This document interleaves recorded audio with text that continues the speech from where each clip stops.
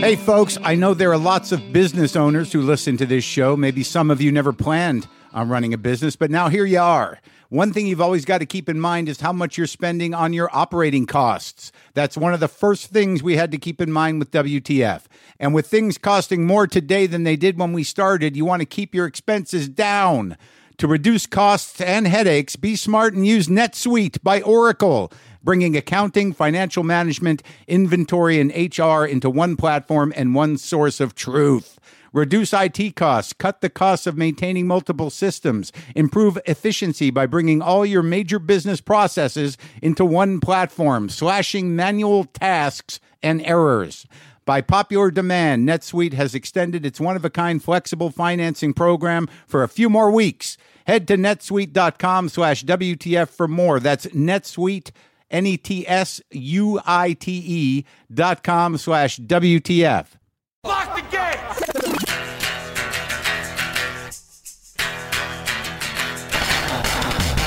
Are we doing this? Really? Wait for it. Are we doing this? Wait for it. Pow! What the fuck? WTF. And it's also, what the fuck? What's wrong with me? It's time for WTF. What the fuck? With Mark Maron.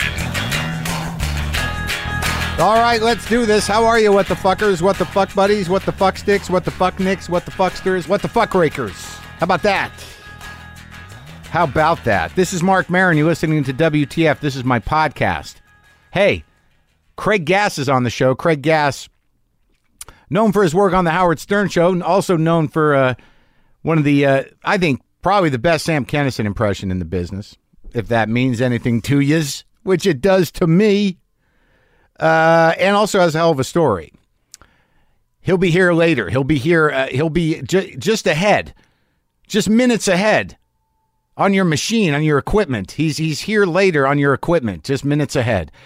Thank you all for all the amazing feedback on the new season of Maron on IFC. I appreciate you watching it. I'm very proud of it. And as I've told you before, it's a little tricky for me to be proud. And it's hard for me to buttress criticism.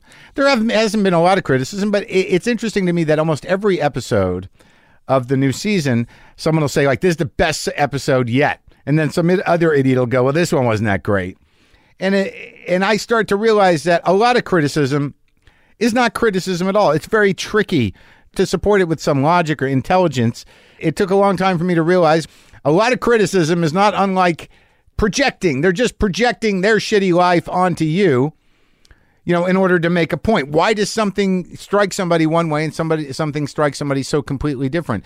Well, obviously, the random factor there is they're both individuals bringing their own truckload of garbage to the table.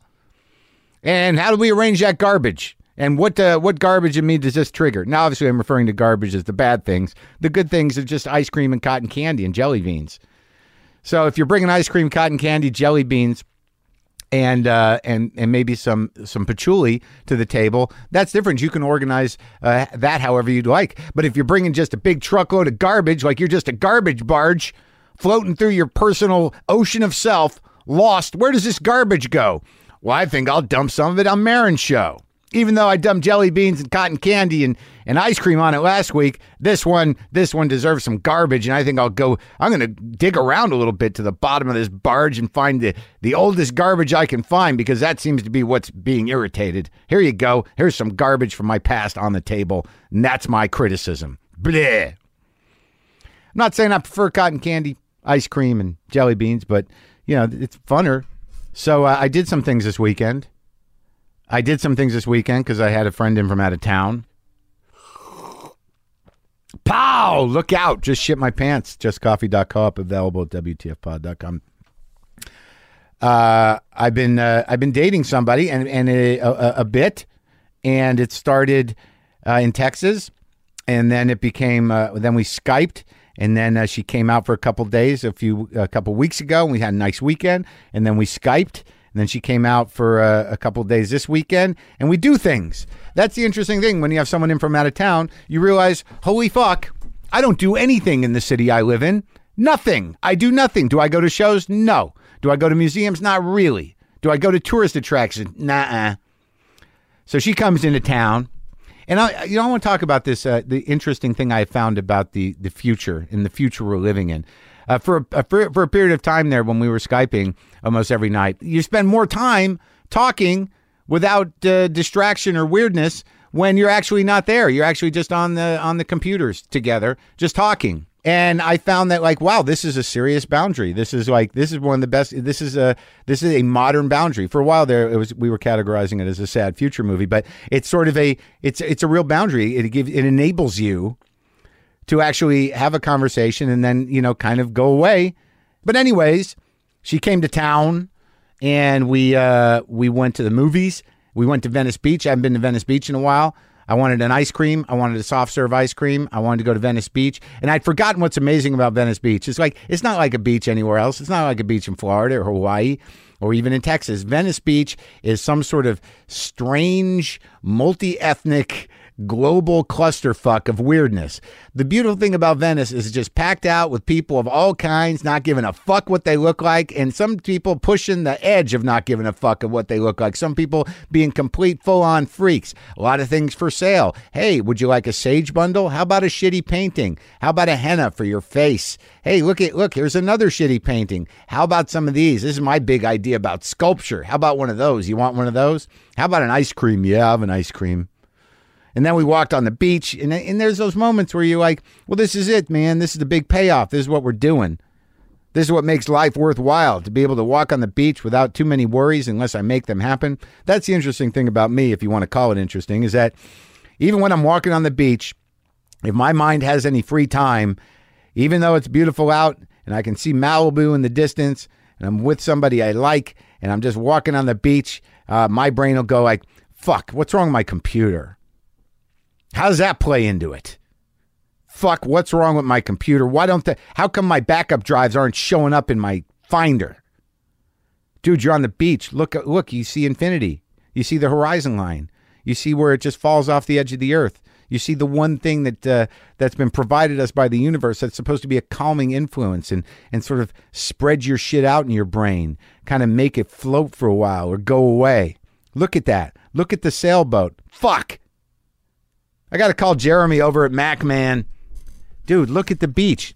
No, maybe I should text Jeremy at MacMan now. Dude, relax. No, it's nice. I mean, I like it and everything, but I don't understand my computer. So I'm walking on the beach and we're doing things. And I'm just sticking my head in stores. Like I don't even necessarily like the stores. There's, on Fairfax Boulevard here in Los Angeles, there's just, there seems to be like 9 or 10 stores that only sell skateboards and baseball hats of different kinds. There's literally 5 stores there, skateboards and baseball hats and skate t-shirts. But I'm still sort of fascinated with that for some reason. I like hats. I would never wear a hat, but I want to see the hat. It was like looking in galleries. So as we were walking down Fairfax, I'm sticking my head into places. And she's like, you're weird. And I'm like, why? And she's like, well, you just stick your head in. You're just sort of like, hi, I don't really want to come in. I just, I want to just kind of judge and just, not engage, but just stick my head in. And yeah, I mean, that's what I do. And I go, well, why do you think I was weird? And she goes, well, yeah, because, I said, what's the difference between me and you? She goes, I have boundaries and you're like, I have questions. And that really is the sort of difference, the questions over boundaries. If I go into a restaurant and I see something I like, I'm going to be that guy. I'm going to be that old Jew. I've always been that guy. It took me a while to jump that line. I mean, you can pull the server aside and go, what's that person eating? Or if they're close enough, you can go like, what is that? What is that you're eating? And it's such like an old Jewish lady thing to do. But maybe I'm an old Jewish lady. Like, what's that you're eating? Is it good? Is it good? It's nice? You like it? I don't know. Maybe I'll get that. Maybe I'll get one of those. And I'm that guy. I don't have boundaries. I have questions. And that's what I learned from my weekend. All right, my friends. All right. I've done enough. Things are fine. I'm happy. My show is on Thursdays. I'm going to share with you now my conversation with Craig Gabb.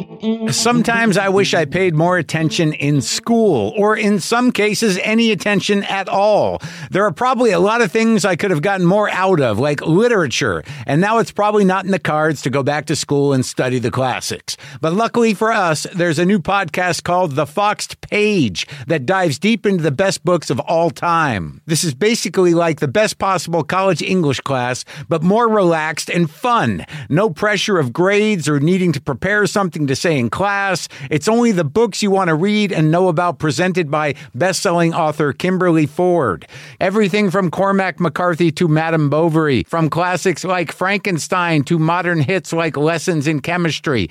I love Ireland, but I missed the boat on James Joyce. The Foxed Page has a 3-part series on Dubliners, and that's a pretty great starting point. Want to get the most out of what you read? The Foxed Page is for you. Get it now wherever you get your podcasts.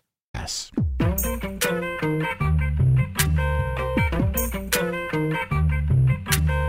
So you walk into a morning show and you're like, what do you guys, who do you like having on? And they go, we love, Michael Winslow. We love Michael Winslow. You know who really kills there? Pablo Francisco. We like Pablo. We like him. Well, you know whose name comes up, and it really blows me away, the amount of preparation that he has. Brian Regan not only pays attention to what he does on somebody's morning show, he has a notebook that he travels with. And he makes a note in every city that he goes to. What bits he did? What bits he did on what show. Right. And so when he comes back... To make sure he does new bits. He doesn't repeat it. Well, I mean, that's... he's a professional. Yeah. That guy is, because as you know, a lot of times local morning radio is what's going to determine whether you get people. Yeah, that's where the business is. Right. Even with Twitter and with everything else, it's still like if you kill it, you have a chance of bringing in people that have no idea who the fuck you are. Yeah. That are just driving and they're laughing. They're like, oh, I'm going to go see that guy. And you always hear from people after the shows when they come by to say hi, they go, man, a couple days ago, I heard you, and I was like, I don't know who the fuck this guy is, but honey, we got to buy tickets. Right. And they come. Yeah. And it's changed a lot because radio and content in radio has gotten tighter and tighter in terrestrial radio. And less reach. Less and less reach because people are turning to satellite radio, podcast. I was going to say podcast, satellite radio. Yeah. Their iPod. Yeah. And so there's less and less of an audience out there. But it's still... I like getting up in the morning and going out and... I like going to do morning radio sometimes. I mean, I sort of dread it, but if the crew is good, it can be a good time. I mean, there's some guys you're kind of happy to see when you go out there. Yeah. Right? Yeah, and it's there's some people who want to see if they can fuck with you a little bit when you come in, and that's fun too. Is it? Yeah, of course. Well, I mean, because I've been working with guys who fuck with people for years, you know, like Howard, and and it's so I'm okay to roll with it. I don't take myself that seriously. I think it's a lesson you learn is to not take yourself that seriously. Oh, you've never gotten pissed off over something that you've never been sandbagged. No. Oh, that's good. Because as soon as they start insulting me, I have enough humility to step back and go, you know what? I don't even like me either. So, it's, But do you generally just snap into a voice? No, it depends on what kind of radio it is. Like Top 40 radio, I'll go in and I'll do voices because that's what they like to hear. Yeah. If I go into a rock station where I'm more comfortable, I'll tell stories about the people who we all listen to that I've managed to have some really embarrassing moments with, and like who?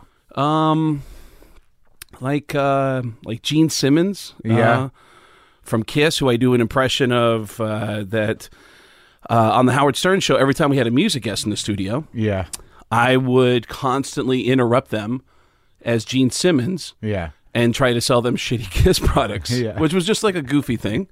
And like we'd have like everyone from like Coldplay to big rappers to Paul McCartney. And in the middle of their interviews, I would interrupt them and start jumping in with Gene Simmons saying, "You know, if you go to kissonline.com right now, we can show you with a pie chart how the Beatles stole everything from Kiss." And Paul McCartney look at me and go, "Who the fuck are you?" Yeah, because you're on the radio, but you're still sitting there, and you've got to bust balls on the genius. Yeah, that's like, I did a show. You ever had people come out to your show? I actually have a story like this with you, where you have somebody come out and they're watching you perform, and you really respect them, and so you want to do really well, and then you don't. And then you remember, like, that guy probably hates me now. Did we have tension, me and you? No, I walked up to you at the Boston Comedy Club, and I go, "Mark Maron?" And you go, "Yeah." And I go, "Hey, my name's Craig Gass. I'm a comedian. I'm going on a little bit after you. Do you mind sticking around and watching?" You're like, "Yeah, sure." And I think I even told you, I go, I do an impression of Sam Kinison. Yeah. And you go, "Well, yeah, sure." And I'm like, "Oh, my God, Mark Maron's here. Mark Maron's here. And I decided that, well, Mark's not just going to like any stupid voice. I got to go up and do something hardcore. And I had an idea that I'd never tried on stage before. Yeah. And I thought, that's what I'm going to do. Yeah. I'm going to go up and go fucking over the edge. Yeah. And Mark's going to be like, "Man, this guy's got balls." And I ate my nuts. Yeah. For like 10 minutes. Yeah. And respectfully, you sat there the whole time watching me eat. But you closed with Sam, right? I think I did close with Sam. Because I remember hearing the first time I heard you do Sam, I'm like, holy fuck. That's too creepy. Yeah, that's Sam. Your relationship with Sam, I never knew him. And yeah. Well, to me, like, it probably at that point, I was like, probably give me bad flashbacks to actually hear. It's really about the way he talked. You know, it's funny that you say that, because in LA, when I do Sam on stage, people don't, especially when I do it at the Comedy Store, they don't go like, "What?" Like, there's always like a, "Jesus Christ." Like, people just kind of feel weird about it. Well, yeah. Well, you mean like the people that work there and stuff? Yeah. Well, that place is haunted with him, and I wonder how. I mean, I guess a lot of people remember him. I don't think he really gets a fair shake in terms of the guys that should be remembered. I think he sort of outlived his thing in a way, even though he died young. He became sort of pathetic towards the end. Yeah. And I don't think people really remember him as the amazing comic that he was. That first record, dude. That first fucking record is crazy. Yeah, and there's guys who at the Comedy Store will come up to me and say, "Hey, I got a story for you," and the stories are fucking out there, insane. There was a guy that used to play piano there named Kelly Moran. Yeah, I remember Kelly. Kelly came up and said, "I got a great story for you. Sam and I were at a party one night. Yeah. And Sam had a mirror piled high with Coke.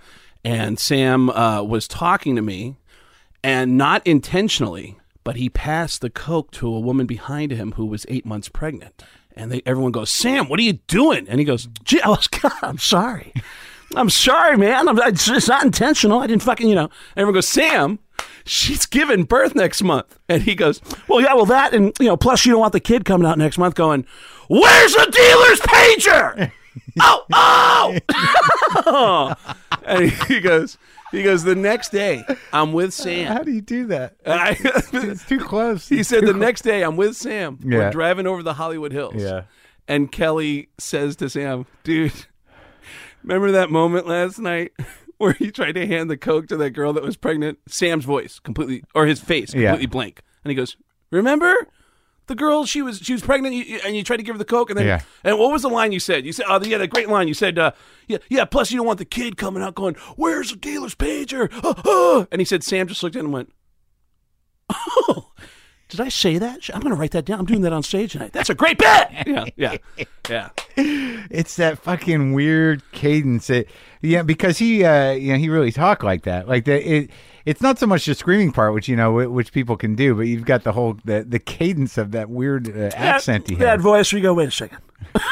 Wait a second. Yeah. Where's my sponsor?" Yeah. Yeah. I always had, and I don't know if you know this, so I'm just going to. Well, your Gene Simmons is pretty solid too, man. I mean, like that, he sounds like an old Jew, and it's weird that what I find with impressionists is that if they're really good, they'll make me notice something about the person they're doing, where you can actually, because I think your brain naturally does that. In order to do an efficient impression, I think you find what characterizes them, through their voice. And a lot of people who just see the person are not going to notice that stuff. But when someone does an impression of him, like there's some kid who's got some YouTubes up of him doing Louis, with a bald wig and everything else, like Louis doing classic jokes. And it's him doing Louis on stage. He does it okay, but I never noticed, how deliberate Louis' cadence was and how sort of strangely some of it is rooted in Woody Allen. I wouldn't have noticed it just from knowing Louis because I'm too close to Louis. Yeah. But when I see someone do an impression, I'm like, oh, that really is. He does do that. Yeah. And that's sometimes somebody will do an impression where they don't, it's not strong, right? But they exaggerate one thing that you go, shit, yeah, that guy does do that a lot. Somebody. Well, is that, as somebody who does impressions, do you when you see a bad impression? I mean, because I think like a lot of times bad impressions are marked by the fact that they overhit a thing, right? But sometimes that still resonates so huge that becomes the standard to go by. Like Dana Carvey has impressions that he's done of George Bush and of Regis Philbin that to this day people kind of go from Dana Carvey out. They start with not gonna do it, gonna do it, to and build out from that. Or from Regis, it's Dana's Regis that people start with. Right. But that's sort of that's not really doing your own work in a way. Yeah, it's true. And who do you think the best impressionist was? Well, there's some impressions that are amazing. Frank Caliendo's John Madden impression is flawless. Yeah. And I love hearing great impressions. It's like beautiful music to me. And you know who does great impressions? Who? Norm Macdonald. Oh, yeah? Norm Macdonald does an impression of, and I love random impressions. Yeah. Super Dave Osborne. Uh-huh. Norm Macdonald does an impression of Super Dave Osborne, and I think he even does an impression of Mitch. Because I remember Mitch told me that he that Norm did an impression of him, and but I've always been able to do any kind of voice that I hear because of how I grew up. My entire family is deaf. Wait, now, so what do you mean your entire family? My mom, my dad, my sister. They're all deaf. They're all deaf. Congenital deafness. My mom was born congenitally. She was born completely I've deaf. only talked to one other person that has this. That whose family is deaf? Is it a comic? Yeah. Is it Moshe? Oh, okay, yeah. Moshe Kasher's parents were not only Hasidic or Orthodox, but they were deaf as well. But he didn't become an impressionist, though. But he does. His laughter is really loud and deliberate. Wow. I don't know what it must be like. So, what kind of household was it? Did they meet each other at deaf school? Yeah, my mom was born completely deaf from a birth defect. My dad was born with all of his hearing and then lost it when he was a kid. He got into an accident that popped out his eardrums. Oh, my God. And so he had to go to deaf schools. That's horrible. For the rest of his life. Yeah. Where he met my mom at an all-deaf high school. They fell in love, got married, had my sister first. My sister's born with my mom's genes completely deaf. And then I'm born with my dad's genes with all my hearing. Yeah. So I don't know if I just over-explained that, but... No. But I mean, but what was it like? I can't imagine what that would be like. I mean, in the sense of like, when did you first realize it? How did you learn how to talk initially? Well, I just learned sign language, and it wasn't until late. But you're a child. At some point, someone has to walk you through the English language and to talk. Who taught you how to talk? Well, that's where TV came in, and I started mimicking all the voices on the TV. No, I get that, but before that. And my grandparents lived in the same building, so my grandparents... So it was like a mixture of signing and speaking and signing and speaking. So but your grandparents taught you how to talk. Yeah, it was my grandparents and watching a lot of TV, and but it didn't seem unusual to me until, I guess it never really seemed unusual to me, except people would go like, wow, that's unusual. Your grandparents, where'd you grow up? I grew up in New York, outside the Bronx in Mount Vernon. Okay, so you grew up there, up at the top of the island there. Yeah, just it's like 10 miles from Yankee Stadium. Right, and you grew up in an apartment building, and your grandparents were upstairs. And these were whose parents? Your mother's or your father's? My mother's parents were upstairs. Okay, so they brought up a deaf child, so they knew how to sign, and they knew all the so you were the first child that they actually were able to kind of raise to speak. Yes. Yeah. Was it a bunch of Jews? Are you Jewish? Yeah, I'm Jewish, Yeah. but my mom was even though she's Jewish, we'd celebrate Christmas every year. So they like the lights, right? Yeah, the Hanukkah and the tree and the tree. And get a tree. I had a little of that. At times there was trees. Yeah, I always enjoyed being able to dip into both holidays. Yeah, why not? So all right, so there you are. You're growing up in the Mount Vernon. Your parents are deaf, and so you weren't. So signing is second nature to you. Yeah, it's although I spell everything out, almost everything. Oh, so you're not hip to the new symbols. I Did that don't get added later? Yeah, I started doing fucked up symbols, and my mom never corrected me because she understood what I was saying. So Right. she never. So whenever I see deaf people in distress, Yeah. I always like to help. Yeah. I always like to come up and go, and I'll start signing. Has this happened to you? Yeah. Well, like deaf people trying to communicate right, with right, police right. officers, Right. and I'll walk in and go, "Hey, I know sign language." Yeah, and yeah. okay, and I'll go, "Hi, Yeah. I know sign language," Yeah. I'll be able to, and I'll sign it to them, Yeah. and they'll go, "Oh," and they'll start signing really fast, and I'll Yeah. go, "Wait, hold on, what? Yeah, What? yeah, I don't yeah, understand. yeah. Go back. Can Yeah. you spell it? Yeah. Can you? Okay, can you ST? Wait, can you bet S? No, can you start again? Yeah. ST. Oh, because some my question is, since you learned sign, have they updated? I imagine they update symbols, like they tighten it up at some point. Well, there's kind of like a regional thing around the country. Get out of here! There's like regional sign language. There's Kind of- accents. Accents, exactly. Stop, really? Yeah, and like around the world, there's different signs for different words. Uh-huh. And That must be confusing. yeah, the best was I don't know where I was. I had a TV on in a hotel room, and I saw the funeral going on in South Africa for Mandela, and I see this guy signing, and I thought, wow, I'm watching him for a second and go, well, it doesn't make any sense to me, but maybe it's different in South Africa. It wasn't until later that I found out the guy was clinically insane. Yeah. And none of his signs made any sense to any deaf people. Yeah. And that was hilarious to me. Some of the best deaf jokes I've ever heard were from deaf people. What are they? My sister took her Yeah. out to dinner a couple weeks ago, and she signed to me, "Do you want to hear a good joke?" And I Yeah. said, "Yeah." And she goes, "Me too." And I was like, "Oh, that's great." And she goes, it's it's whatever. She kind of waved it off like, it's kind of hacky. And I was like, hacky? That's awesome. And it's funny to me that people want to be protective of people with handicaps. Yeah.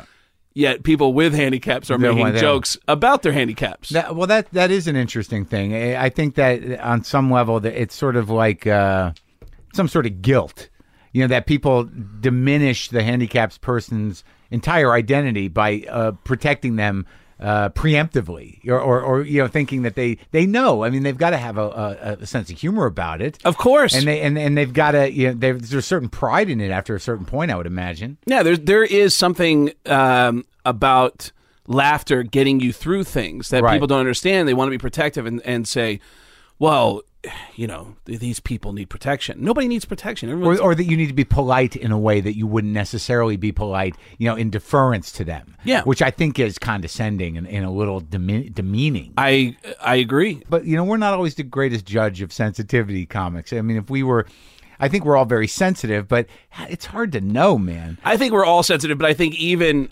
someone like Brian Regan can tell you a really fucked up joke. I remember Brian Regan on O&A, they pointed out, Brian, the thing about you is you're hilarious, but you never curse. And he said, no, I do say motherfucker in one of my jokes. And they said, you do? And he said, yeah, it's a joke about butterflies. And it's like, it's goofy, but it's like everyone, I think comedians have sensitivity, but it's very strange. I think things have changed in the last 10 years, especially with Twitter, because everyone has a voice and everyone can contact you and go, you suck, or that's not cool. You can't say that. How dare you? Yeah, there's more of an immediate, cultural dialogue about offenses. You know what I mean? It's still up to the comedian. If you want to fight the fight, you fight the fight. No one's denying you the right to do that. Have you ever gotten exhausted for fighting the fight on a thought that you either did on a radio show or on stage? Have you ever had to fight to where you just thought, it's too much? Yeah, over the retard. Really? Yeah. I mean, it wasn't so much a fight, but, I had to really weigh it out. You know, the question you have to ask yourself is, what's it worth? What's the point you're trying to make? Are you just saying something because you can say it? Are you saying something to provoke a reaction, or are you honestly think that it's it's an important joke? And my joke was really about the word retard and what it used to mean to us, and what it's grown to mean to that community. Is that I like the angle was I would never call a retard. Right. But that's beautiful. Well, yeah, but it's wrong. But like it's wrong-minded, because the truth is that I think mostly it's a family of people who are I don't even know what the proper word is for people that were once called retarded, intellectually challenged, or whatever it is, mentally challenged. But it hurts them. So is it really worth it? To do it, but that word is like it was so part of the culture, but that doesn't mean it's right. It's like the word tranny now. It's tricky, man. Tranny's offensive to people? Yeah, it's first I'm hearing of that. It's offensive to the transgender community. See, once what you're talking about is true, that once these channels of communication are open and public and more accessible, is that communities that may have been overlooked or gotten short shrift or not identified as communities now have a voice. So transgender people find tranny to be insulting, but they'll call each other trannies. Well, maybe. I don't know. And black people call each other the N-word. Well, I mean, but I don't know if they all do that. I mean, occasionally I'll call a Jew a filthy Jew or a Jew bastard, or but it's not by I don't do it often. I just feel like that you can say anything as long as you make a strong argument for it, and if you want to make the argument, if you want to make the argument, and it can be exhausting. You can from the jump with that word. Have you had the problem before? Yeah, with me, I mean, it's like I don't think I go into anything on stage that's that controversial. I just I like to just be silly. Yeah. Well, when did you start? So you say that the knack for impressions started from actually gravitating towards speech in general because of the environment you grew up in. Mm-hmm. So when do you identify? Were they originally cartoon characters?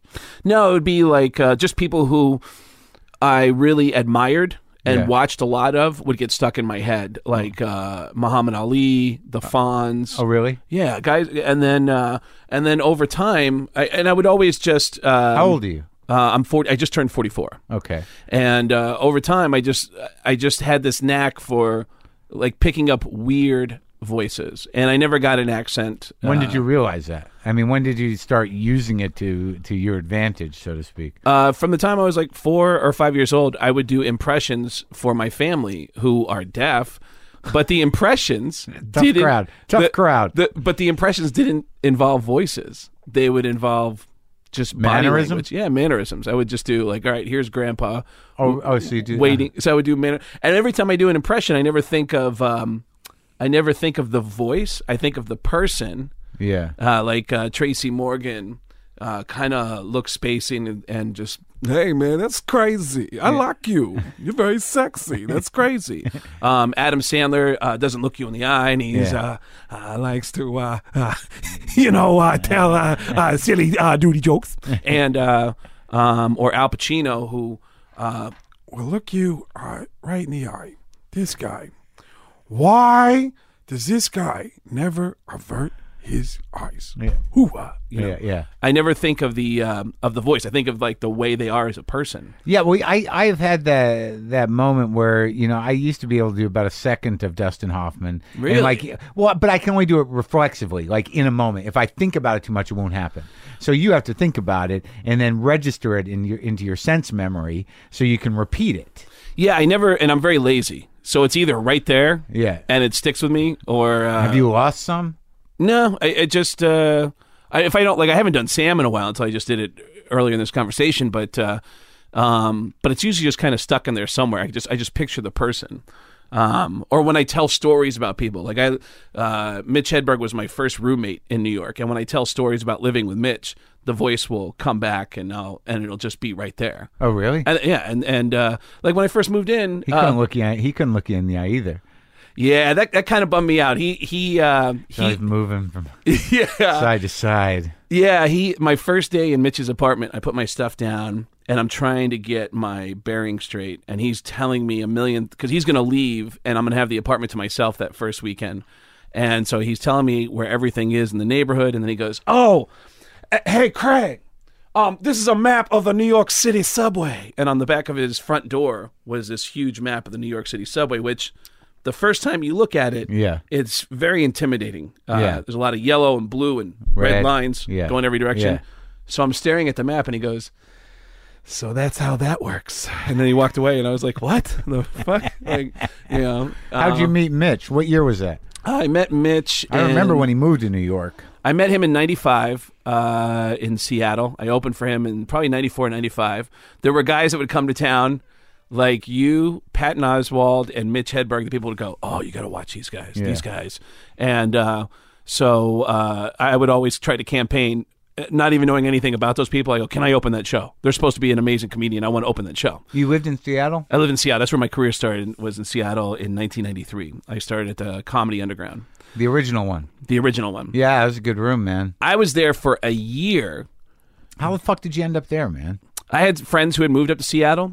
So you were in New York. You wanted to start doing comedy. I was in New York, first 10 years of my life in New York. Then I moved to Arizona, where all my formative years were, where I started doing drugs.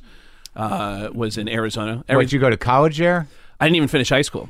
And I went to high school for a long time. I went to high school for 5 years. I still don't have in the Bronx.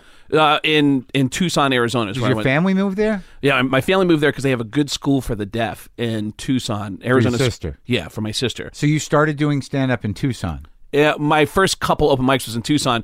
Then I moved to Seattle with no idea of how great of a comedy scene there was in Seattle. I just moved to Seattle because some friends of mine had moved to Seattle, and I wanted to be a stand-up comedian. I thought I was funny. I thought that I was funny enough to try it. Well, what were you doing in Tucson when you say you were doing drugs? You didn't finish high school? How is that possible? I can't pay attention to save my life. So what do you mean? How far did you get in high school? I had a couple senior years, and I never got my diploma, but I went on 2 senior trips. I go to the high school reunions for each of my senior years. I attend all my reunions for each of my senior. I know I enjoyed the social aspect of going to school. So people were happy to see you. You weren't some sort of wallflower. They all knew you as the guy that went 2 senior years. Which, by the way, is one of the reasons why I feel like I don't relate to a lot of comedians. I love people. I love being around people. Now, wait a minute. I mean, some of them do, right? I feel like a lot of comedians are introverts and they like hanging around with comedians. Yeah, they like hanging around with other comedians, but socially, a lot of comedians are not, as enjoyable to be around as you would think. Well, I think that a lot of comedians think like what I noticed recently is that, we have a shorthand about what we can talk about and how we talk about things. And, really 90% of the time, if you're hanging around with comics, you're hanging around with brilliant guys. Yeah. It's just it's a fact. Yeah. And there's quick, there's smart, and and then when you start hanging around with civilians and they're making jokes and stuff, you're like, ugh, all right. Well, especially when they make jokes along the lines of, I know Jim Norton has made a couple observations about the people who say, "Oh, watch out for this guy. This guy is a real cut up over here." And it's like, But, and by the way, hanging around with other comedians, I think, is the greatest benefit and joy of doing what I get to do. I can't believe that I get to hang around these people who I admire so much and I get to spend time with. But yeah, it was in Arizona that I got a really bad drug habit. That what kind? Cocaine was really cheap. Yeah, really cheap and really good. It was really pure. What, like what? $60 a gram? $40 a gram, $50 a gram, and pure, really, really pure. And so I just started doing tons of coke. And then I moved to Seattle. So you're like what, 18, 19 years old? 14 is when I started. 14, and then I moved to Seattle, and then it gets heavier. How old were you when you moved to Seattle? 23. So for 9 years in Tucson, what'd your poor parents do with this fucking drug-addled high school dropout who can talk? Well, like anybody else with drug addicts, you kind of turn the other cheek, and you kind of like. You didn't go to rehab? Not until I moved to Seattle and I got a job with insurance, and I had this embarrassing moment where I called. I had insurance for the first time. I was working a job that had insurance, and I said, "I have a drug problem." What was the job? I worked at GameWorks, which is like it's a glorified video game arcade. And but they had this great benefit: if you work here, we'll give you health insurance. Really? Yeah. So I got health insurance. It might have been 6 months before the health insurance kicked in, but I had health insurance for the first time in Seattle. In Seattle. Was that at a mall? It's in downtown on 7th and Pike.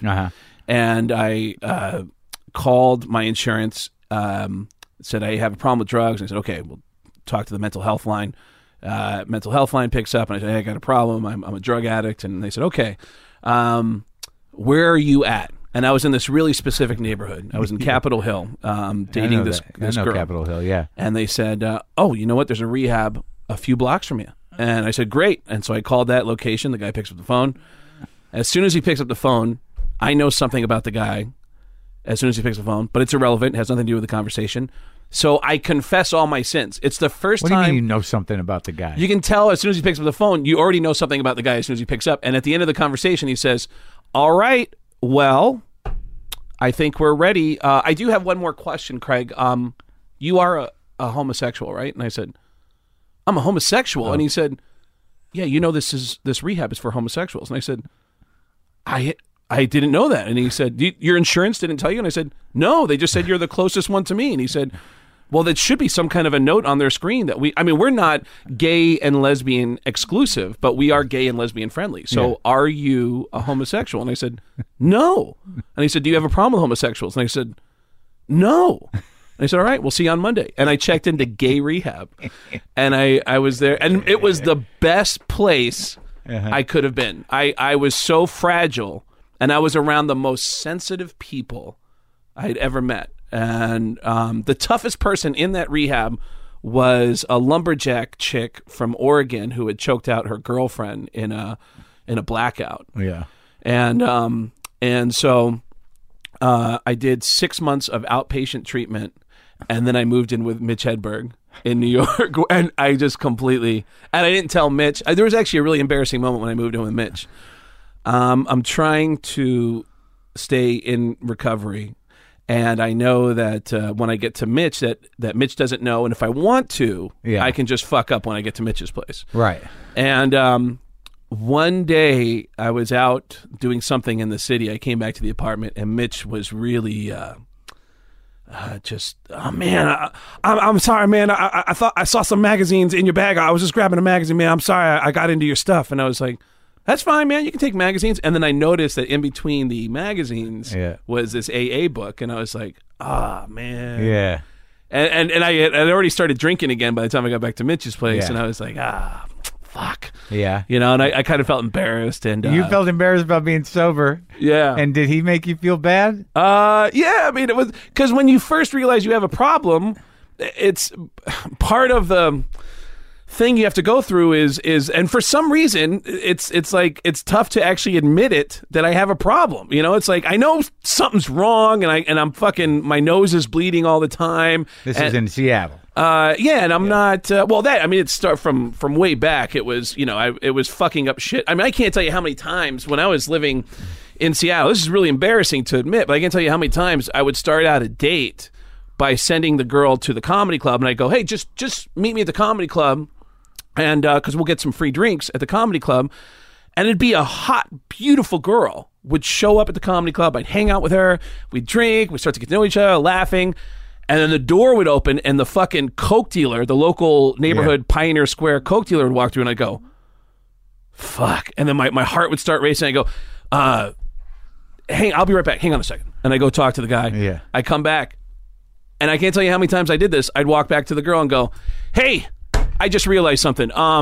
I have to get up tomorrow at 6 a.m. I didn't even realize this. So I got to get out of here. I can't even hang out with you right now. I need to, listen, I'm going to walk you to your car, and I'm going to get you, are you done with your drink? All right, we'll finish your drink, and I'm going to get you out of here. I'm sorry. And they look at me like, what are you talking about? I go, I'm going to make it up to you. When's your next day off? Is it Thursday? Yeah. Okay, well, I'll go out with you on Thursday, but finish your drink. Go ahead and pound that, and let me walk to your car, and let me get you out of here. And I'd walk them to their car, give them a kiss, and 1 out of every 5 girls would come back to the bar later, an hour, just to see, and I'd be in there jacked out of my mind, and avoiding eye contact, like, oh shit, they're back, and I can't, I can't even tell you how many times I did that. You're bringing back memories for me. Just this sort of excitement of knowing you're going to get blow. Yeah. That was almost better than the blow.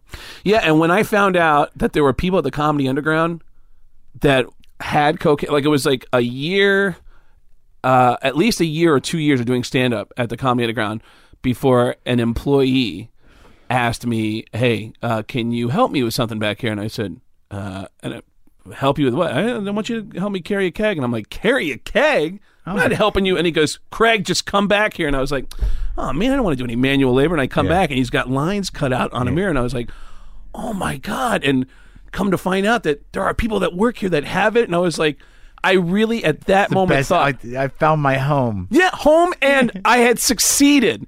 This is the level of success I was looking for. There's Coke around. There's Coke here, and they're willing to share it with me. And I was like, oh, my God. And for the next couple of years, I was in complete ecstasy that these people, if I was funny enough that night on stage, that people would just give me drugs and drinks. And were you doing all impressions? Well, I think I didn't do impressions at all the first couple of years. I was embarrassed to do impressions because... You thought it was hacky? Yeah, because I heard from all the other comedians. All the other comedians were like, oh, this fucking guy.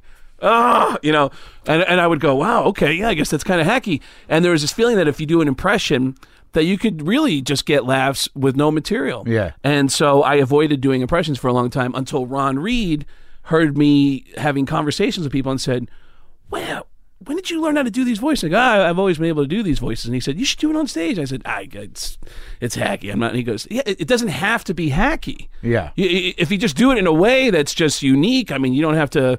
Yeah, but just put your own touch to it, but make it conversational like you're doing right now. Just don't make it like I think it would go a little something like this. Right. Right. And just put your own spin on it. So I started kind of, dipping in a little bit here and there instead of setting it up like that. Right. And but man, it was drugs. Being able to have drugs. So what's the longest you had sober? Right now, 9. Are you sober now? Yeah, 9 years. Really? Well, I had a heart attack, so. Jesus. Yeah. I had a heart attack, and then I kept doing coke. I had a heart attack, and... maybe we should work up to that. So, all right, so you're in Seattle, you hit the wall, you go into gay rehab. I go into gay rehab, then I move in with Mitch in New York. You left Seattle because you didn't want to get sucked back into the blow? No, I left Seattle because I had started... I was doing stuff on the Howard Stern show. I was on the phone? On the phone. I would do... How did he find you? I sent them a tape... with a bunch of voices on it, and the one they zeroed in on was Sam Kinison, and they said, wow, we knew Sam better than anybody, and man, that voice. They can't tell the difference. Yeah, and they said, they actually had a meeting about it. This is after Sam's dead already? After Sam's dead. They had a meeting about it to try to listen to the tape to hear, like, how did this guy edit a tape of Sam to make it sound like he's talking about current events? Yeah. And they said, man, that Sam impression... we really love the tape. And I said, well, I'd love to work with you guys. And they had an idea for me. So I started calling in, and every time a huge asshole would die, I would put together a piece, and I'd call in as Sam Kinison live from the gates of hell, welcoming this asshole into the afterlife. Oh, like who? Like who'd you do? I remember Jeffrey Dahmer when he died, and then there were some weird ones. Like I remember when Princess Diana died. I said, this is really sad, but but she had, but thanks to Princess Diana dying, I have the most kick-ass limo driver. This guy gets me to my gigs on time. He fucking speeds. He's actually going to be the lead driver in the Thanksgiving Day parade in hell. Yeah. And it was so out there, and I started writing for the Stern Show, and from Seattle. From Seattle. So once I started writing for the show, I called Mitch and said, hey, do you mind if I move in with you? And you knew him a little bit, or you'd opened for him, or what? That's the embarrassing thing, is I didn't know him that well at the time. Yeah. And Mitch was such a agreeable guy. And what year was that? 1998 is when I moved in with him. So it was before he really broke big. Right before. While I was living with him, he went on the road, and I Googled his name one day, and there was all these articles. Mitch Hedberg signs a $500,000 deal with Fox, and I'm in his apartment going, what? $500,000? So we make plans to go to a concert when he gets home. I said, hey, do you want to go see Rob Zombie? He's going to be here the day that you get back. And he's like, yeah, man, that would be a lot of fun. And he ended up getting material that night that the opening act was Monster Magnet. And he used to do a joke about Monster Magnet on stage. So we meet up at this bar across the street from the Letterman show. The concert we're going to go see is at the Roseland Ballroom next to the Letterman show. And I go, so how's it going, man? What's new? And he goes, oh, man, same old, you know. And I go, yeah. Hey, I read a thing online that you signed a deal with Fox. And he goes, yeah, man, that's true. And I go, yeah, I also read that they're paying you $500,000. And he goes, and his reaction was, yeah, man, can you believe they actually print that shit? And I was like, wow, so that's true? And he really wasn't that excited about the money. He's like, my only goal, and I get it now. He said, my only goal is I want to make sure I end up on TV. Yeah. I said, yeah, but financially, you don't have to worry about anything anymore. You can be creative. Yeah. Not have to worry about working at Ralph's. He was that way anyways, though, right? Yeah, he was. He was going to work at Ralph's no matter what. All right, so you're writing for the Stern Show. What does that mean when you say you're writing for it? You were doing other stuff besides your bits? What happened was Jackie Martling and Fred Norris would write my stuff. Yeah. And Jackie's style, especially with Sam Kinison, Jackie would write jokes for Sam Kinison that didn't sound like Sam jokes. Right. They sounded more like Jackie jokes. Right. And I said, hey, do you guys mind if I write? I feel like I have a better idea of what Sam would actually say. Yeah. And so I started writing stuff, and they said, oh, this is great. You should start writing for the show. So I thought, well, I should probably move to New York if I'm writing for the show. So I asked Mitch, is it okay if I stay at your place until I find a place? Yes. So I move in with him, and I start writing for Howard. I started writing for Colin Quinn was doing Weekend Update. Yeah. I started contributing material to Weekend Update and started hitting all the clubs in New York when I started seeing you. Yeah. And I started, Tom Rhodes. Yeah. And I started seeing all these great it was really intimidating, and it was a real trip to be around so many great comics. And you know what? I had a really bad idea every time I would actually get a spot on Tuesday night at 12 or 1 o'clock in the morning. Yeah. I was so thrilled to be working at a club in New York, even if it was not getting paid or getting $10, right, that I wanted to show up at 8 o'clock at night and watch the whole night of comedy because I get to perform tonight. Sure. And that was horrifying because there's so many great comics in New York that I ended up just being really sad. Wait, so that's 98? 98, yeah. So it was Bill Burr, Patrice O'Neill. Yeah, Attell. Attell. You doing Attell?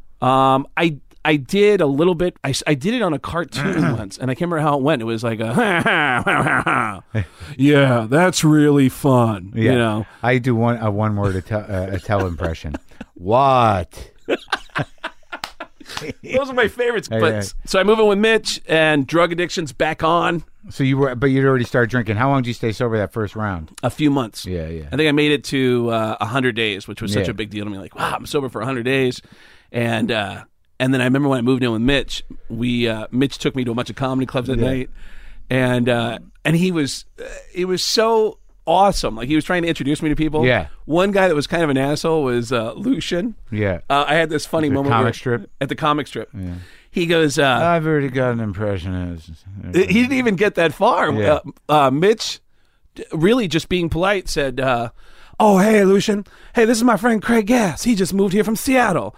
And Lucian looked at me and said, Mitch, you know how we do things here. And he said, no, I'm just saying, this is my friend. Maybe you should shake his hand. And I was like, holy shit. I just felt, I didn't know who Lucian was. Yeah. I didn't know what his relationship to the club was. I just felt really uncomfortable. And Mitch was doing me a solid, you know? That's funny, though. It's just respect. Yeah, I'm just trying to be fucking polite here. And that night at the comic strip, Mitch said, hey, man, I'm going to get some drinks. You want something? And I said, yeah. And I looked around. I hadn't drank in a few months. And I said, can I have a Jack and Coke, please? And he goes, yeah, man. And then I was looking around the room like, is someone going to catch me? Is someone going to stop me from drinking? And then Mitch walked up to the bar, ordered it, put it in my hand, and I'm still kind of looking around, took my first sip. No whistles went off. Nobody yelled at me. And then I was back on, for another, what was it? 10 years? Yeah. So now, though, are you going into the studio with Howard? When did that start? First, it started with calling in. Then I started writing for the show, and I didn't come in until the day that Jackie had quit. I got a phone call. I got a bunch of phone calls actually. There was 3 or 4 voicemails on my answer machine. There was a couple messages on my answer machine. Yeah. I pushed play, and the first message was, "Dude, Howard Stern, Jackie Martling just quit the show. They're looking for new comedians. You should call them." Boop. Right. "Hey, man, dude, Howard Stern just announced they're looking for comedians." Boop. "Hey, Craig, it's Gary Delabate. Give me a call as soon as you get this. Okay, it's fucking fine." I call him up, and I say, "Hey, Gary, I got your message, man." And he goes, "Hey, Craig, how you been?" The first time Gary's ever asked me how I've been. Yeah. And I said, "I've been great, man. I heard that Jackie quit the show." "Yes, he did." And I go, is that what this call's about?" And he goes, "Yes, it is." and I was like, "Holy shit. All right. So what do you want me to do?" And he said, "We just want you to come in, just kind of see if there's some chemistry, and we'll kind of take it from there, man." So you'd never been in the studio? I'd never been in the studio. I've been working for the show, getting paid by the show for 8 years at that point, and I'd never been in the studio. Were they at Sirius yet? When did that start? This is at K-Rock. Right, K-Rock. And then I went in and sat next to Howard. Yeah. And were you freaking out? You know what? It was kind of like doing it. My goal was the same as doing every radio show, where it was like, I just want the 3 people in the room to just laugh. That's all I want. Yeah. And if you make everyone in the room laugh, then everybody listening will be laughing. Yeah. But my only goal is to make these 3 people laugh. And I had so much fun.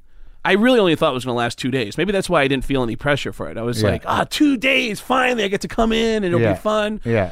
And that turned into 2 days a week, every week for the next 7-8 months. Uh-huh. And it turned. Was Artie there yet? Artie started coming in, and they would have, by the end of it, I was in every Monday and Tuesday. Artie was in every Thursday and Friday, and Wednesdays they would rotate somebody out on Wednesdays. And everybody, Chappelle, Doug would come in, Attell, Stanhope would come in, Richard Cheney, Kimmel, and it was mostly known comics. Yeah, I never went in there. I just did it for the first time last year. I heard it, and it was great. Were you nervous? My only nervousness is what's he got on me, and you know what he had was something I could certainly handle. Like I didn't know what I think he was going to pull up or. I don't remember what it was. What was the thing that he that had? I was an asshole. Oh, and I was a jealous asshole. That was what he sort of focused on. But we ended up getting into a pretty serious conversation about, you know, family and fathers and narcissism and this and that. I mean, it was good. I mean, no one chimed in for an hour. Yeah, it's definitely something where you have that kind of feeling going in, like you prepare, like you're going to the principal's office. Like, I just want to be prepared for this subject to come up. I just didn't know if it would be a conversation or whether he was going to hammer me. And he, you know, it was I don't know why I overthought it because I'm not a huge Stern listener, so it was just like meeting a guy on radio. Like it was only intimidating by name. You know, I didn't have any sort of real idea of what he was going to do because I didn't grow up with him. You know. Did you get a lot of feedback after you did the show? Yeah, everyone thought it went great. You know, and I think we had a pretty decent conversation. I was happy that he wasn't wearing his sunglasses. Yeah. You know, and that it was very relaxed. It wasn't. I enjoy talking to him. Yeah, he's the feedback I get every time I do a show is I mean, there's an audience out there listening that you don't realize how huge that audience is. And he gave me my career. I mean, every TV role I've ever gotten, almost every TV role has been from people who are fans of his show that are writers for TV shows. Right. They say, "Hey, I got an idea for you. And I still get residual stuff from that because people who know the stuff that I did with Howard. But you don't have a relationship with him anymore? I mean, we still we email each other from time to time. I send him ideas for stuff. What happened? I never tried. I never. Why? Well, why'd you stop? Why'd he stop having you on the show? Well, when they made the decision, they said we're going to have Artie do the show. Artie's going to be the guy. Artie's going to be. That's after 8 months. This is after 8 months. Yeah, 8 or 9 months of being on the show. Were you friends with Artie? Yeah, Artie and I always got along, and it was actually weird to be in something of a competition with somebody who you liked. Right. You know? And what's going on with you and Mitch? Mitch is on the road all the time at this point, right? So I imagine as a roommate, he was mostly gone, right? Well, I was only with him for a few months. That was okay. like when I first moved in. And then the stories about Mitch started getting, especially right at that time when he got all the money, he moved into the Chelsea Hotel. Right. And that's when the stories started getting weird. And I'd go, "Mitch?" And they'd go, "Yeah, I heard Mitch is strung out." I'd be like, "No." Because I'd only drank with Mitch and occasionally done coke with Mitch. Right. I'd never heard or seen heroin. I think he hid that shit. Yeah. Because I hung out and done coke with him, but I didn't, I didn't. I didn't know how deep in he was. That's all it is. Yeah, and I hadn't. Occasionally, it's funny as a drug addict to call another drug addict and go, "Hey, man, you doing okay over there?" Yeah. And he'd go, "What are you up to?" Yeah, man, I'm doing all right, man. How you been? Yeah, I'm doing. Are you sure you're okay? Is it, like, because that's our line. I mean, if you're not crossing the heroin line, then everything's cool. Yeah, you're still doing coke. You're drinking. Anything else going on? You've been up for 3 days. All right, that's cool. But what, anything else? You're just snorting coke, right? We're just for a few days and having some heart problems, but no heroin. No right? heroin because we got rules here. Yeah, I don't want you to be an addict. And so when Artie got the job, they said, "Hey, the door is open. Right, you can come in anytime you want." But I was so exhausted at that point that I just kind of. Were you doing coke at that point again? Yeah, I was doing coke. I did coke all night. And slept through the show. I actually slept through the show. In the studio? In the studio. They let you sleep? No, they made fun of me. Like, right, that's what I mean. I was in Philly over the weekend doing a show at the Comedy Cabaret. Somebody showed up with a bunch of coke, and I just kept going through Saturday and Sunday. Ugh. And then showed up on Monday morning, having not slept, and I thought, oh, man, you know what? We get these long breaks, like these 15, 20-minute commercial breaks. I'll just take a little, yeah. And then I woke up with the whole country listening to me snoring on the show. Yeah. That ended up happening again later with Artie, and they made material out of it with Artie. But Howard was pissed. Yeah. And that, it felt like a nail in my coffin. He's not a drug guy. He's not a drug guy. Well, the weird thing people don't understand, I don't think people understand what it means to, when you're up for 3 days on fucking blow, I think a lot of people are like, what are you doing? It's like, that's a really good question. We're just talking to some idiot. Usually, you're just talking to an idiot. Well, you're wired wrong. Like when I had my heart attack, I ended up in the hospital for a week. What the fuck happened, man? I was up for several days, and I just stopped breathing. And I went in. You were sitting there, and you're like, I'm not breathing. There was a buddy of mine.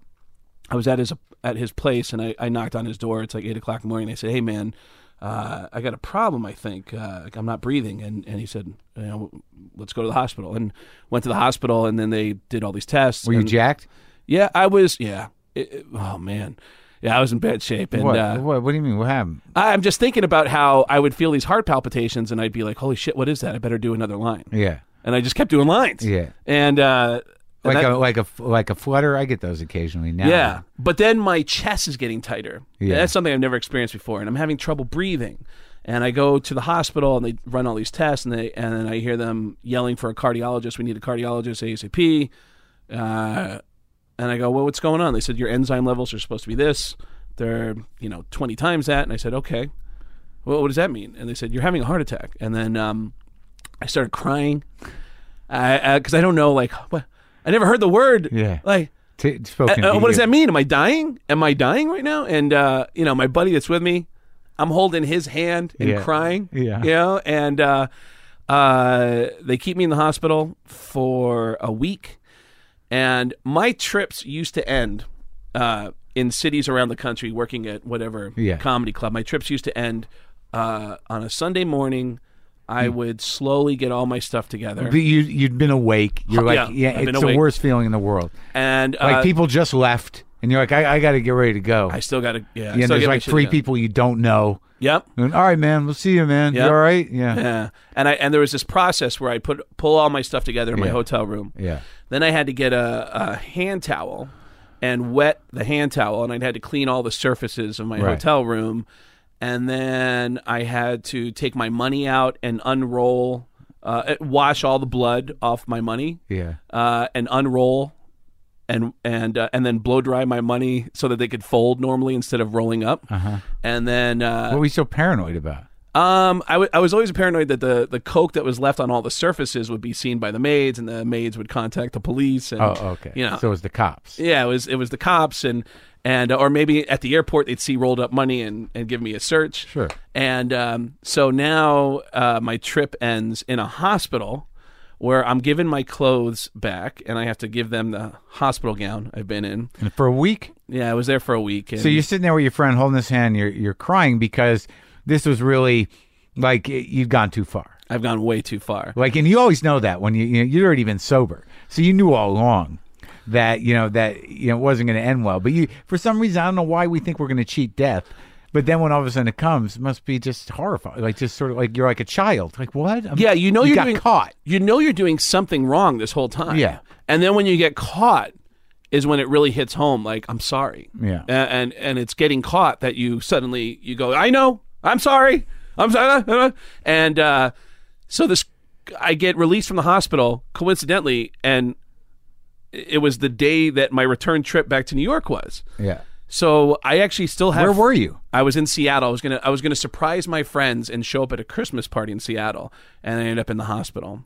So all my friends who I was going to surprise came to visit me in the hospital. There was a lot of tears. How bad was the heart attack? I mean, did you need surgery or? No, but I ended up with pericarditis, which was the inflammation of the sac of the heart. Does that go away, or is that with you?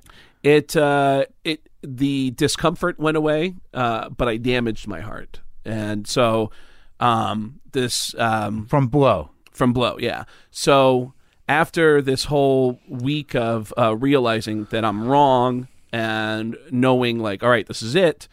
I got 5 hours to kill, and I go out to spend time with friends. There's still more crying, and we want to see you live. I want to live, and I get in my car. The sun's going down. I got a red eye back to New York. And I thought, well, what am I going to do now? I got a couple hours here. You know what? I'll go downtown. You know what? I'll go back to the Comedy Underground and have a beer. I mean, this has been a rough week. And I said, you know what'd be great? You know what'd be really great right now after the week that I've had? If I could have a little bit of blow. Like, not enough to kill me or have another heart attack, but just like a couple beers and like a bump. Yeah. That would. And for the first time in my life, a voice came on in my head that said, there's something really, really wrong with you. And I was scared straight for a year and 2 weeks until I got in a relationship with this awful, awful girl who was begging me to do coke with her. She was like hot. Now, were you doing the thing for a year? I mean, were you? Yeah, no, I wasn't. Cold turkey. You were just like, you heard the voice, and that was that. Scared straight, and no drinking or nothing. No drinking, nothing. No, and for the first time in my life, I realized I got to stop everything, right? Because everything leads back to this. Yeah. Oh yeah. And so I was scared straight, and then I ended up with this girl that who was just someone who I just thought was so beautiful and so hot, and she was begging me to do coke with her, knowing that I had the heart attack. And we got in a big fight one night, and I was like, fuck it. And I started doing coke again for 11 and a half months, and until the 2-year anniversary of my heart attack. And the greatest thing that's ever happened to me, I'm at a metal school performance. The band became Steel Panther. Uh-huh. I'm at a Steel Panther show at the Roxy, and it's now December 14th, the anniversary of my heart attack. Yeah. And I'm not fucked up. I'm not really partying too hard that night. I'm not doing any coke. I just have a beer in my hand. And I hit the lottery. A light switch came on, and I said, I'm killing myself. And I threw the beer out, and I was like, that's it. And that was it. And it's like this is the second time the voice talked to you. Yeah, the first time I was like, "Are you out of your mind?" Yeah, and the thing that's cool is that when you think you're going to be alone because it's like, I'm so flawed, I'm so outside of society, I'm not a normal person. Yeah. The thing that's cool is to go down that road and admit it and just say, I'm going to fucking die if I keep treating myself like this. Yeah. And to find out that that there's tons of comics. There's tons of people in the business that you work in all aspects of this business, who are there too. And it opened my eyes up. I didn't realize how many people were not partying like I was. I thought everyone was partying like I was. Yeah, we did. Yeah. Yeah. It's like if you survive that, the only hope you have in a lot of ways is getting clean, because you're just not gonna make it. And after a certain age, the regular people don't want to hang out with you. That's always you know what I mean? True. You're only gonna hang out with these fucking idiots you've decided everybody is like. I remember one time I was with at the Comedy Store in the late '80s, where some chick came to visit me. for the weekend, a girl I went to college with, and we were doing fucking 2-3 nighters, just like drinking and holing up in a house and fucking playing guitar and doing blow and stuff. And she's hanging out there watching all this. And at some point I turned to her. It's like, no one lives like this, man. This is it, man. This is it. And then she wrote me a letter like weeks later saying like, no one would want to. And I'm like, what? I mean, and I couldn't even understand it. I couldn't understand it. Like, what are you talking about? We're the winners. But you said something once. I don't remember where it was or whose show it was on, but you said something once that really scared me. Yeah. You said, I always believed in my head that when the drugs got to a point where I was becoming psychotic, that I would stop. Yeah. But it never dawned on you that you would never know that you were psychotic. Yeah, right. And that was like, I had never even thought of that thought. Right. Until you said it, and I thought, holy shit, because there are people who along the way that I've known that have no idea what we're all thinking about them. Well, that's the weird thing is like you can't fix a bad brain with the brain. Like in that like hearing it framed that way. That only happened to me recently. It's like it's like I got this. No, you don't. How is the same thing that you're fucked up with gonna get it? Yeah. It's a very tricky thing with the denial business and the delusion that comes from that. Like, come on, everyone's like this. Yeah, it bummed me out because the first year after I had that epiphany, like, all right, I'm dying. Yeah. And I need to stop. Yeah. And I really need to stop. Tell me what I need to. I don't give a fuck. Anybody. I'm open to suggestions. Tell me how to stop. 7 of my friends, all comedians, died that first year. Ugh. Wait, 9 years ago? 9 years ago, yep. Mitch was the first one to go. Mm-hmm. And then who? And then there was a guy who, Kelly Moran, died that year. But not from drugs. That was my understanding was that the piano prescription. Player? Yeah. Prescription pills. pills. Yeah, I vaguely remember that. Yeah, who else? A friend of mine that I went to high school, a really tragic story. A guy that I went to high school with, whose name was Brian Corrigan. He had become an open micer. When we were in high school, Brian Corrigan was drunk and took his parents' car out for a joyride, flipped it, and paralyzed himself and his best friend. So you would see these two together that you always saw together hanging out. Now they're both hanging out together all the time in wheelchairs. And then 20 years later... I heard about this. He killed himself? He's doing stand-up comedy now in Tucson. He's working at Laughs, and he loves doing stand-up. And they're all partying at Laughs one night. Like, hey, let's take it to the bartender's house. Yeah. So they all jump in the cars. Brian has one of those cars that you can operate with your hand. Yeah. And he's driving through an intersection at 35 miles an hour, going through a green light. And a guy who had just robbed a 7-Eleven that was also drunk was going through the red light at 70 miles an hour and hit him and T-boned him. So, did you write about that online or something, or did you? Yeah, I've written about that, and I've also once a year, that'll be the only personal thing that I'll write is when I get another year. I remember, I'll say, hey, I'll just say if you need help, this is only going to resonate with you if you need help. If you need help, I did it. You have to love yourself, and then you can be free. And that's the only personal thing I'll put on. And it's very tough for me to click post on that because that's so personal. Yeah. And the feedback that I'll get from that is the most intense of anything I'll put all year long. I hear it a lot myself. It's just that people need to hear it. I don't know what the hell it is. So you don't want to say it? You're afraid? No, I do say it. Sure. Okay. There's help on the way. There's help available. There's help always there. If you're willing to reach out and ask for it. And it's just. I think that everybody, especially people who are involved in that, are very stubborn, and there's some part of them that wants to protect their ability to do it. Yeah, that's what keeps us going in that circle is that there's this, man, fuck, something's wrong, I need help, and so you start dipping into getting help, and then you look around, and you go, I'll figure it out. It's okay. I don't want to be one of you people. Yeah, I don't want to be one of, and that's from the very beginning. It was like, man, these people are fucked up, and then a couple years later, I come back, all right, maybe I need to listen a little more, and I go, all right, you know what? That guy, he's all right. I get him, and that guy's all right, but the rest of these people are. I'm out of here. Yeah, I'll hang out with those and then guys. Come back, and I find myself relating more and more to people until I had to just swallow my pride so much. I had to go, all right, just, and there's nothing better than arriving at a moment where you go, just tell me what I need to do. I don't give a fuck what you. I'm listening to you. I just don't want to live like this. Yeah. And I can't tell you how much of a joy it is to be able to travel around the country. And I remember you had a thing that you did once on Conan. Yeah. I think I've seen you do this a couple times about how the demons used to be Coke, blah, blah, blah. ice cream. Yeah. All right, how about some ice cream and some porn? And it's funny how I ended up on that path. Like, like, wow, and I still have intensity about like, things that I've always loved, like chocolate milk. Sure. Yeah. And then I'll find myself now, I'll check out of a hotel. And I'll look down the hall and I'll see the maid's in the next room. Yeah. She's coming to my room next. Yeah. And I'll look back in my room and I'll go, should I clean this up? Because there's like 10, 12 empty chocolate milk cartons in my room. And it looks like I had a party for a bunch of 8-year-olds in my room. And I'm like, oh, this looks weird. This looks really weird. And then I'll be kind of embarrassed. But it's so much better than crying and being completely demoralized on a plane thinking like, what the hell is wrong with me, Well, congratulations on the chocolate milk thing. Yeah. I still have a lot of love for these little things in life. And I'm glad you had me on. And I was just looking forward to just connecting with you. So thank you. I think we did all right. Thank you for having me on, Mark. Yeah, it was great talking to you.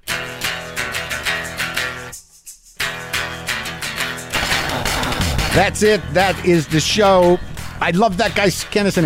I mean, like, having known Sam, it gave me flashbacks. But I hope you enjoyed that. Thank you for listening. I love you. Go to WTFpod.com for all your WTF Pod stuff. Get the free app. Upgrade. You can stream all of them. All of them. I just said that like a New Yorker. What else? Leave comments. Do whatever you want, man. Check the calendar. Check the schedule. I'm at Mark Maron on Twitter with a C. Well, I've never said that before. Does that matter? Oh, God. Okay. Boomer lives!